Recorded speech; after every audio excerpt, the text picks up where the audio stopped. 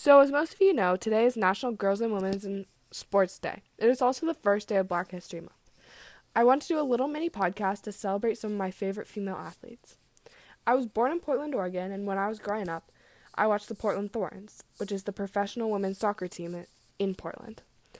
And they had a player at the time named Alex Morgan. If you don't know her, you should. She's a women's soccer player. And from the moment I first heard about her, she became my idol.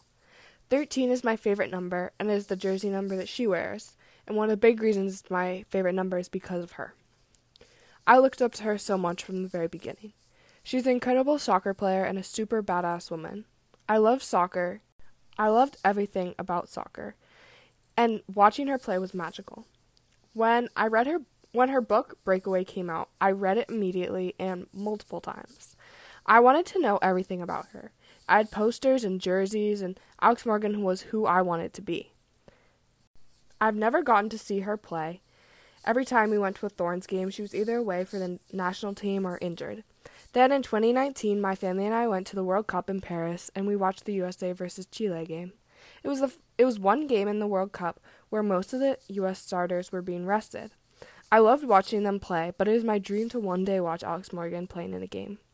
Alex has not only been a major influence on the game of soccer, notching 120 goals with the U.S. women's national team, but she has also helped the U.S. women's national team get equal pay and fight for equality in all aspects of life. You will forever be my idol, and I love you, Alex. Another athlete I want to shout out is Sabrina Ionescu. She is a record-breaking WNBA player who is an incredible athlete in person. Also, shout out, she just got engaged to Hroniss Grasu, who is an NFL player she met at Oregon. Sabrina went to the University of Oregon, and while she was there, she became the first player in NCAA history, male or female, to notch 2,000 career points, 1,000 career assists, and 1,000 career rebounds. This is for basketball. I grew up in Oregon and have always been a huge fan of University of Oregon. So when Sabrina came along, she brought the U of O women's basketball team to the national spotlight. She and her teammates made it to the NCAA March Madness semifinals, and her senior season was cut short because of COVID. But in that year, she was the number 1 draft pick in 2020 for the WNBA draft. Her teammates, who were also a big part of the U of O's success, Satu Sabli and Ruthie Hebard, were also drafted in the top 10 of that same 2020 draft.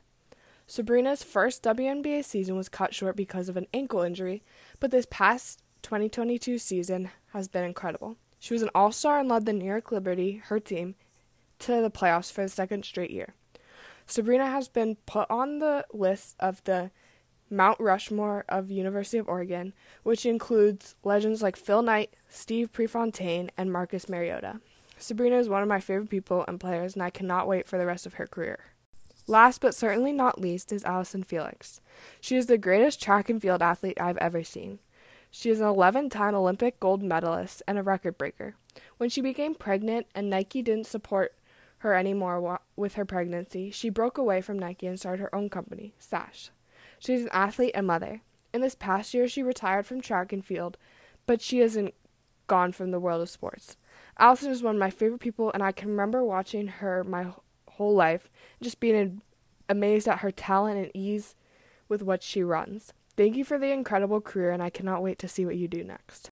One thing that has stuck out to me while studying women's sports is how men and boys can just disregard women's sports as lesser.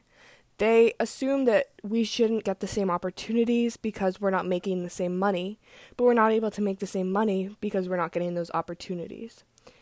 Boys don't watch our sports because we're not as strong, or we don't dunk as much, or we don't tackle each other. But that doesn't mean that women's sports are lesser or worse to watch. I think the biggest thing that you should take out of this, and that you should take to the rest of your life, is just share women's sports, watch a little bit, repost a video, share an article to someone who might appreciate it, or someone who needs to watch some more women's sports, and just keep on spreading that, because that's the only way that women are going to be respected in the sports world. Have a great day.